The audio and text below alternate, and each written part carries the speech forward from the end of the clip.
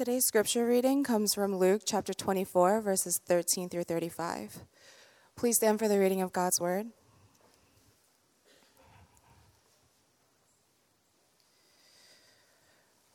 Hear now the word of the Lord. That very day, 2 of them were going to a village named Emmaus, about 7 miles from Jerusalem, and they were talking with each other about all these things that had happened. While they were talking and discussing together, Jesus himself drew near and went with them, but their eyes were kept from recognizing him. And he said to them, "What is this conversation that you are holding with each other as you walk?" And they stood still, looking sad. Then one of them, named Cleopas, answered him, "Are you the only visitor to Jerusalem who does not know the things that have happened there in these days?" And he said to them, "What things?" And they said to him, "Concerning Jesus of Nazareth, a man who was a prophet, mighty in deed and word before God and all the people, and how our chief priests and rulers delivered him up to be condemned to death and crucified him. But we had hoped that he was the one to redeem Israel. Yes, and besides all this, it is now the 3rd day since these things happened. Moreover, some women of our company amazed us. They were at the tomb early in the morning, and when they did not find his body, they came back saying that they had even seen a vision of angels who said that he was alive. Some of those who were with us went to the tomb and found it just as the women had said, but him they did not see." And he said to them, "O foolish ones, and slow of heart to believe all that the prophets had spoken. Was it not necessary that the Christ should suffer these things and enter into his glory?" And beginning with Moses and all the prophets, he interpreted to them in all the scriptures the things concerning himself. So they drew near to the village to which they were going. He acted as if he were going farther, but they urged him strongly, saying, "Stay with us, for it is toward evening, and the day is now far spent." So he went to stay with them. When he was at the table with them, he took the bread and blessed and broke it and gave it to them. And their eyes were opened, and they recognized him. And he vanished from their sight. They said to each other, "Did not our hearts burn within us while he talked to us on the road, while he opened to us the scriptures?" And they rose that same hour and returned to Jerusalem.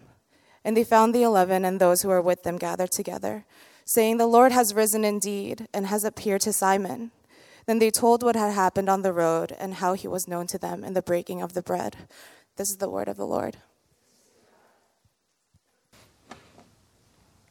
Christ is risen. Christ is risen. You know, this is a traditional Western church greeting that when we say Christ is risen, we greet each other by saying he is risen indeed. And sometimes in other churches, not necessarily this one, I haven't seen it yet, but I'm willing to try with certain members, only certain members, I'm sorry. They would just kiss him right in the cheek 3 times, like, "Mwah, Christ is risen." And then you go, "Mwah, he's risen indeed." So some of you, not all, but even Paul does say, all joking aside, to greet each other with a holy kiss. And I can't help but to imagine that even Christians, as they were greeting each other, they would kiss each other with the holy kiss, and they would say, "Christ is risen." And they would respond, "He is risen indeed."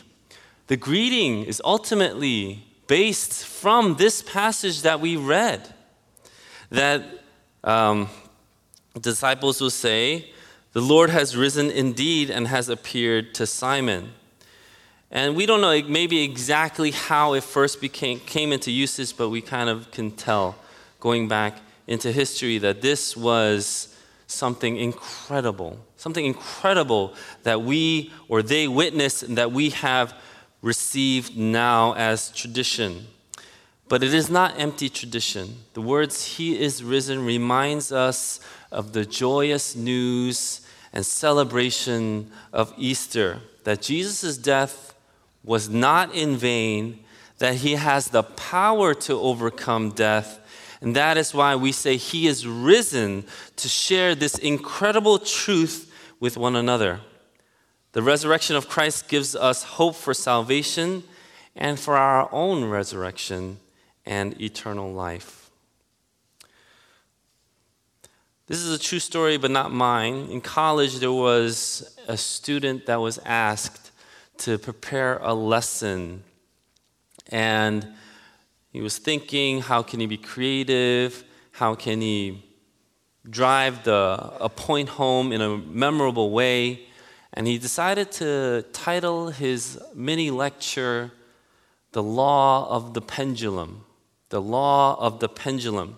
And the law of the pendulum is this: a pendulum can never return to a point higher than the point from which it was released. Because of friction and gravity, when the pendulum returns, it falls short of its original release point. And each time it swings, it makes less and less of an arc until finally it is at rest. The point of the rest is the state of equilibrium, where all forces acting on the pendulum are equal. Of course, we probably went through this in public school. And so this student decided to attach a 3-foot string to a child's toy top and secured it at the back of the blackboard to prepare with a thumbtack. And he pulled the top to one side and he let it go. And of course, when it swung all the way up and then it came back, it did not reach the original release point. So he would mark it where it reached up to. And then it swung again, and then he would mark it, swung again, and when it came back, he marked that point all the way until it rested. It took about 2 or 3 minutes, and then he stopped, and then he was able to show that the law of the pendulum is true. Look at the markings. And then he asks this question: how many of the people in the room believed the law of the pendulum was true? And of course, everybody, all of his classmates, even the professor, raised their hand. And he started to say, this is just the beginning. What he really prepared was, from the steel beams of the ceiling, he made a crude but functional pendulum. He put together 250 pounds of metal weights together, and he tied it with 4 strands of 500-pound test parachute cord.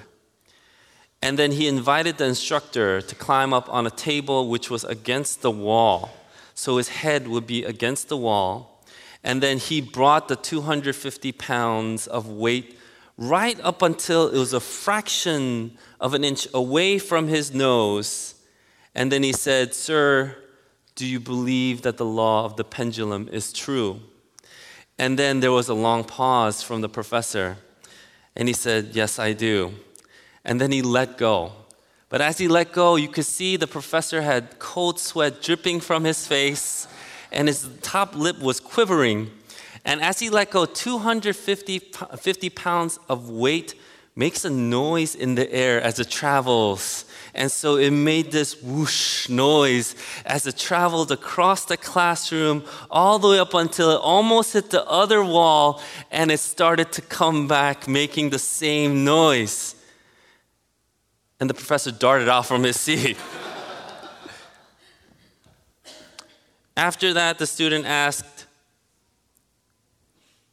to his class, does he believe in the law of the pendulum? And the students unanimously answered, no.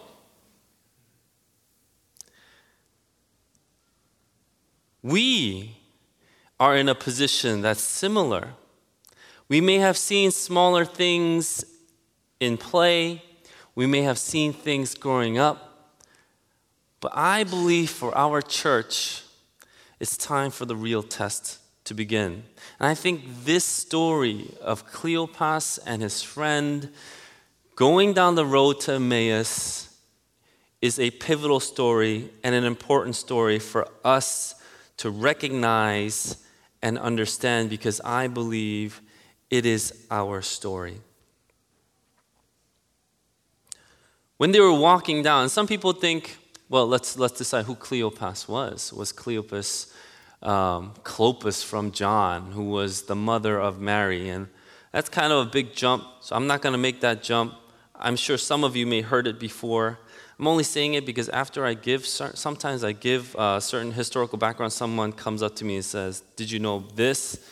And I want to say, yeah, but not really. But so I'm going to give you this really quick background. Clopas was actually a Hebrew name, and Cleopas is obviously a Greek name. It could be the same person, but it's a big jump.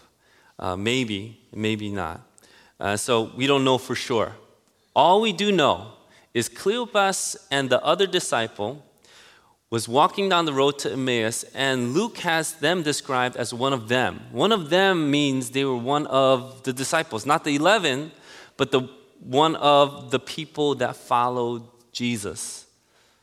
So they knew. And I really want to say this again and emphasize this again. I want us to correlate ourselves and this church and our lives with Cleopas and his companion. They knew. They followed him, they walked with him, they saw all these things, they saw the claims that he made, and they were talking with each other as they went back. So undoubtedly, they saw the crucifixion of Jesus take place. They saw that he died a miserable, horrible, suffering death, and they had to rest because it was Sabbath. And when Sabbath was over, they heard these things like, oh, the tomb was empty, okay. Jesus wasn't there, okay. But what did they do?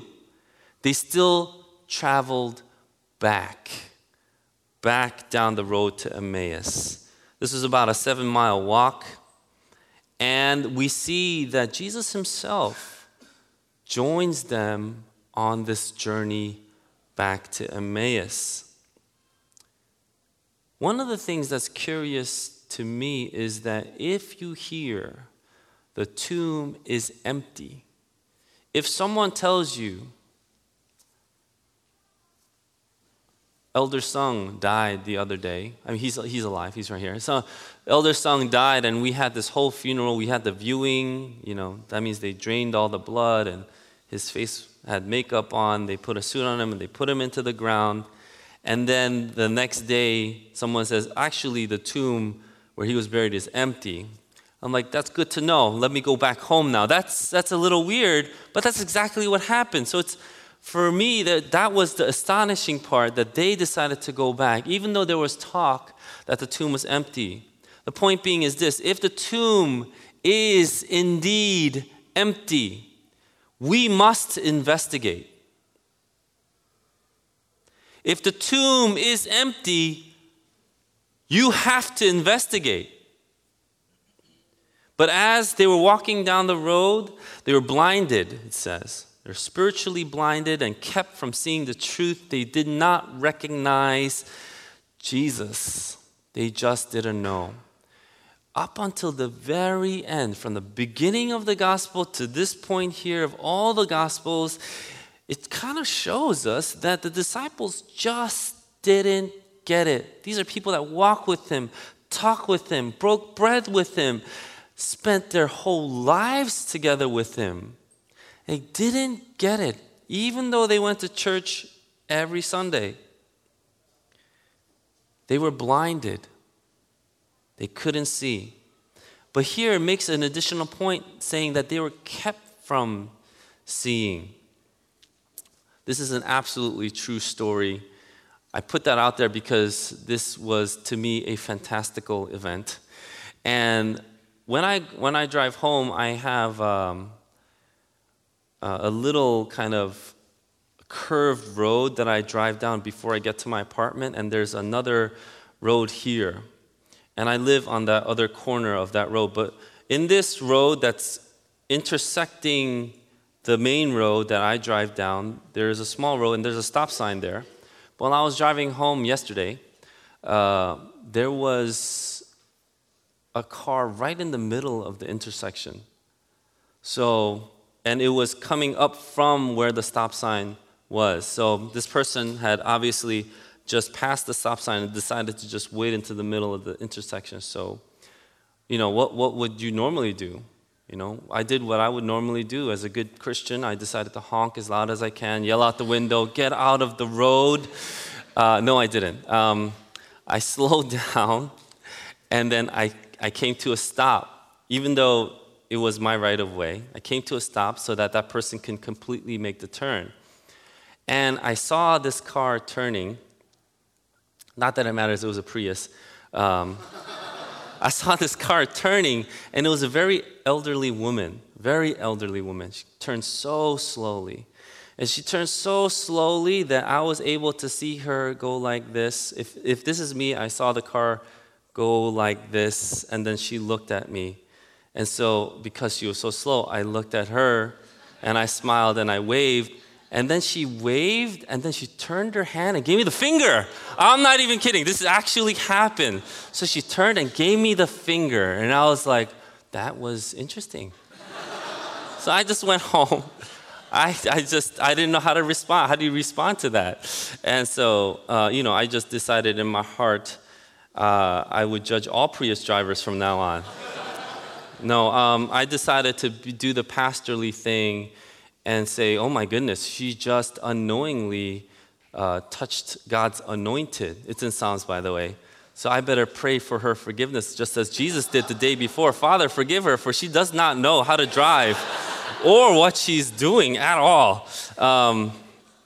And so sometimes you may all have experienced this. And I think I hear it a lot.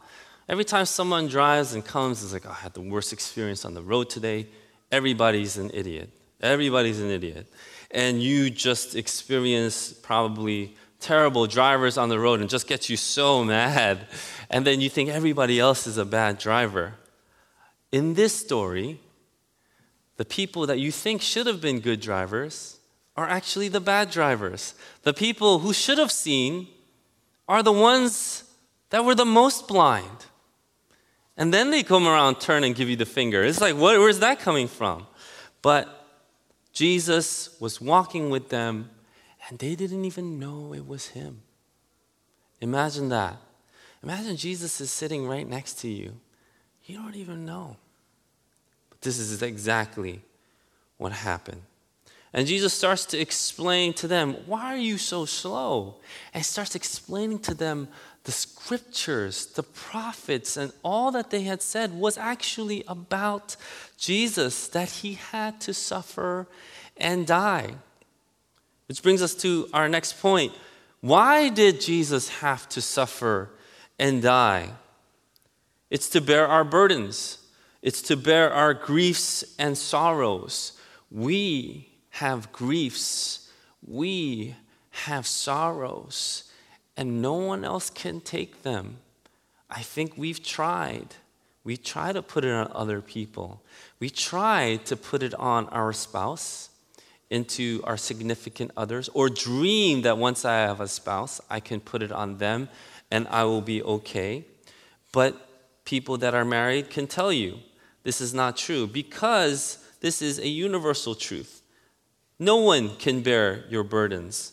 No one can bear your grief and your sorrow. But there was one that could and that did. In Isaiah 53, verse 3 and 4, it says, he was despised and rejected by men, a man of sorrows and unacquainted with grief. And as one from whom men hide their faces, he was despised, and we esteemed him not. Surely he has borne our griefs and carried our sorrows. Yet we esteemed him stricken, smitten by God, and afflicted. Why did Jesus have to suffer and die? To pay the price for our sins. The next two verses of Isaiah 53 says, but he was pierced for our transgressions. He was crushed for our iniquities. Upon him was the chastisement that brought us peace, and with his wounds we are healed. All we like sheep have gone astray. We have turned every one to his own way, and the Lord has laid on him the iniquity of us all. Why did Jesus have to suffer and die? To reconcile us to God. In Isaiah chapter 53, again, later verses 10 and 11, it says, yet it was the will of the Lord to crush him. He has put him to grief. When his soul makes an offering for guilt, he shall see his offspring, he shall prolong his days. The will of the Lord shall prosper in his hand. Out of the anguish of his soul, he shall see and be satisfied. By his knowledge shall the righteous one, my servant, make many to be accounted righteous, and he shall bear their iniquities. Jesus, as he was walking down the road to Emmaus, was explaining why he had to suffer and die. Because suffering precedes glory. If he did not suffer and he did not rise again, he was not glorified, thereby nullifying everything he did while he was alive. So why did he have to rise again? There's something called the Hayflick limit that some of you may know. The Hayflick limit basically is this. You know how the saying goes, your days are numbered? The Hayflick limit is a scientific explanation of that. The Hayflick limit states that you have a numbered amount. Ever since you were an embryo in your parents' or your mom's stomach, you have a numbered amount of how many times a cell can replicate before it cannot replicate anymore. That's the Hayflick limit. The Hayflick limit is there because of telomeres, which are like little protein endings to chromosomes so that they don't disintegrate or detach. But every time a cell reproduces and splits, the telomere, actually a little bit of it falls off. That's how scientists explain kind of aging. The older you are, the older you look, because your cells are literally dying. The chromosomes are falling apart. This is a very uplifting kind of message for Easter, I know. But this has to be said because this Hayflick limit even scientifically shows us that our days are numbered. Now, science knows that science alone can't do everything right now, so science people that know science should be humble, and they are, most of them, knowing that we still have much more to learn, much more to explore, much more universe to find out. And so when we see this, we see now, even in Western medicine, that if you are suffering from cancer, you have to want to live too. I can't just attack the cancer cells. There's something in the spirit that goes on. You have to have a desire to live. There's something more than just cell reproduction here at stake. There's something in the spirit and the soul that needs to happen. And we know that as Christians, that the Bible shows us that when death started was when sin happened. Sin is what took eternal life away from us. The tree of life was barred from us, from our approaching, even our access to it. But what didn't change was Ecclesiastes, what it says in Ecclesiastes chapter 3, verse 11, that God had put eternity in the heart of man. There's eternity in your heart. What we don't normally see is the whole entire verse. And the entire verse says, He has made everything beautiful in its time. Also, He has put eternity into man's heart, yet so that he cannot find out what God has done from beginning to the end. Why did He have to rise again? It's to give us salvation, to guarantee our resurrection, and to defeat death. You know, even if we found out a way to counter the Hayflick limit, to get these telomeres to not disintegrate and fall off every time a cell reproduced, you could still be killed. It's just like, I think that's how they really got the vampire idea, you know? You just cut off the head and then there's no way that you're coming back from that. You could still be killed. But Jesus' resurrection does more than just obliterate the Hayflick limit. It gives you a defeat of death in your grasp. Jesus was glorified so that we can also be glorified.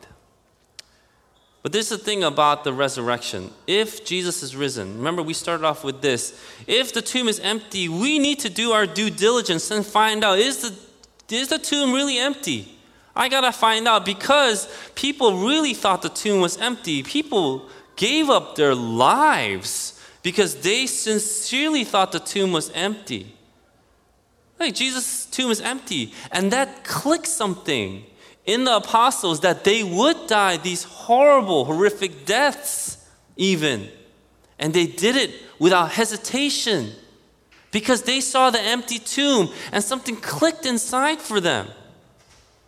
You could say, oh, I believe in Jesus, but really, God, can you just wait till I get married? I mean, this marriage is going to be lit. I'm going to have so much fun. I'm going to invite my friends, my family. We're going to party like there's no tomorrow. So maybe you could come after so there literally is no tomorrow, Jesus. But the disciples didn't see it that way. When they saw the empty tomb, they saw something and it clicked for them. Because if Jesus was risen, then everything that he claimed is true. If Jesus is risen, everything that he claimed is true. And what is one of those things? It's that he would rise again. He would rise again. You know, if you came and told me, I have the secret to unending life, and I said to you, I don't think so. But then you die, and then you come back to life again. You'd be like, I have the secret to unending life. And I would be like, I believe you. Give me some of that secret. I don't care how much it costs. I'm going to buy it from you. I don't care if it takes me my mortal life to get this. I am going to get that. If Jesus is risen from the dead, every single thing he claimed is true. No one else in history was able to do it. Not Muhammad, not Buddha, not any Hindu god. No other religious figure was able to come back from the grave and show himself to his disciples. In fact, we see that the people that saw him risen again were numerous. If Jesus is risen again, there's something that needs to click in our spirits, our minds, and our bodies. Because if Jesus was risen, then everything he claimed is true. That's why today is such an incredible day. That's why Easter is an incredible holiday for us Christians. But something happened that made these particular disciples, Cleopas and the other one, actually see Jesus. It says, and this is what we do in the communion table, it says that when Jesus broke the bread, then their eyes were open. That's how we take the breaking of bread very seriously in our church, and as all churches do. This is not just breaking of bread in communion. Communion is incredibly important, but we don't see here that he poured any wine or anything like that. But there was a breaking of the bread. Once he broke the bread, people recognized him. And so that's why we take breaking bread seriously. That's why on Easter, instead of communion, we do communion on Good Friday, but on Easter, we literally break bread downstairs together. This is my plug for the luncheon. You guys just come down and eat with us. Break the bread. You're like, whoa, Jesus is here. But seriously, that's what happened, though. That's what happened. When they decided to go and walk with Jesus, they were just listening to him. They still didn't recognize him. But once Jesus broke the bread, they're like, Jesus? The true miracle happens in the breaking of bread between brothers and sisters in Christ. This is a mystery that's been given to us that we are to follow. In fact, the Lucan narrative, the Gospel of Luke, only gives 3 big parts where there's a breaking of bread. And I'm going to give you those 3 right now. The number 1 is the feeding of the 5,000. After Jesus fed the 5,000, he broke the bread, gave thanks to God. He broke the bread. It says they ate and they were all satisfied. Number 2, when it happened right before his crucifixion, the Lord's Supper, Jesus broke the bread and he goes, remember me. And number 3, when he broke the bread in front of the disciples in Emmaus, their eyes were opened and they recognized him. This is why we need to break bread with one another. We need to be satisfied. We need to remember Jesus. And we need our eyes open. That's why we break bread with one another, asking that Christ come and be with us. And when Christ comes and he is in us, and you become a disciple of Christ, as we witnessed here, the baptism of our precious brothers and sisters, we see that Christ has to be everything to you. Jesus' resurrection means that Christ needs to be everything, not partial. This is what Charles Spurgeon says: if Christ is not all to you, he is nothing to you. He will never go into partnership as a part savior of men. If he be something, he must be everything. And if he be not everything, he is nothing to you. Do you want to know the truth? Do you want to know Jesus? Guess what? When the disciples are walking, Jesus himself opens the scriptures to the disciples.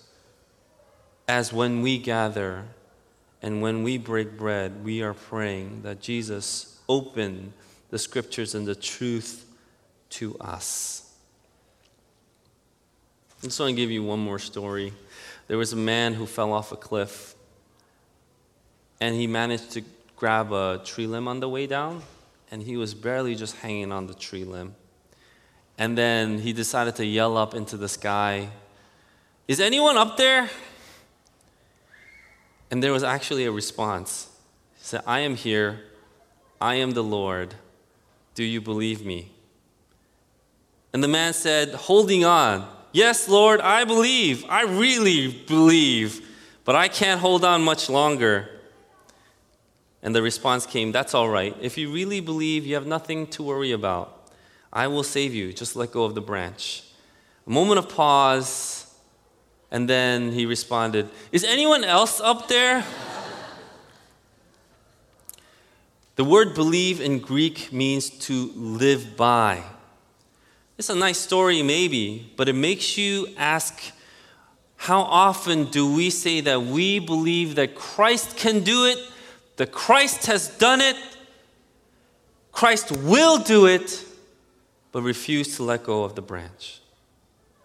Don't you see, my brothers and sisters, the road to Emmaus was just the beginning. Easter is just the beginning. Hearing Jesus' voice through Scripture, knowing him and the breaking of the bread, that's the way. And that is when we say, "Welcome to the kingdom." He is risen means we can finally begin. Before he is risen, there was only the end to look forward to. Don't you see? When we say he is risen, it means we have the beginning and all of eternity to look forward to. That's why when we say Christ is risen, we can shout and respond with joy. He is risen indeed. We can finally enjoy a full life. We can finally enjoy God. In Good Friday, I mentioned that there is something in all of us that we desperately want. We desperately need. And I compared it to no matter who you are, no matter what kind of relationship that you have with your parents, even if you hate them to the very core of your being because of what they did to you, somewhere, for some weird reason, we want to be commended by our parents. There's something in us. We can say, "Forget you, I don't care," but that in the end leaves us more bitter, more angry, more hopeless. But there's something in us that wants to be commended. And I said, when Jesus died on the cross for us, what we have been imputed with is his righteousness, meaning when God commends his son, saying, "This is my son with whom I am well pleased," that righteousness is imputed to us. It's given to us. That commending, that compliment "Well done, my good and faithful servant," is given to us more than the acceptance from our parents. We as human beings desire acceptance. We as creation desire acceptance from the Creator. So finally, because Jesus has risen, and He has risen indeed, we can enjoy a full life, which means finally we can enjoy God. My brothers and sisters, Christ is risen. Christ is risen, and He is risen indeed. Let's try that one last time before I close in a prayer. Brothers and sisters of Christ, He is risen. He is risen indeed. Let's do it with a little more emphatic kind of tone and gesture. Some of you can raise your fists. Some of you can just be so happy, just kiss the person, mwah, like that. Up to you, except, I just keep it holy. That's all I ask. That's in the Bible. Brothers and sisters of Christ, He is risen. He is risen indeed. Amen. Let's pray. God, we thank You for this time that we can celebrate You. Before we were enemies, but now through Jesus Christ's death and resurrection, we are called friends of God, adopted into Your kingdom. And so, Lord, we thank You so much for this day that we celebrate Christ's resurrection. You are risen indeed. Praise be Your name. In Jesus' name. Amen.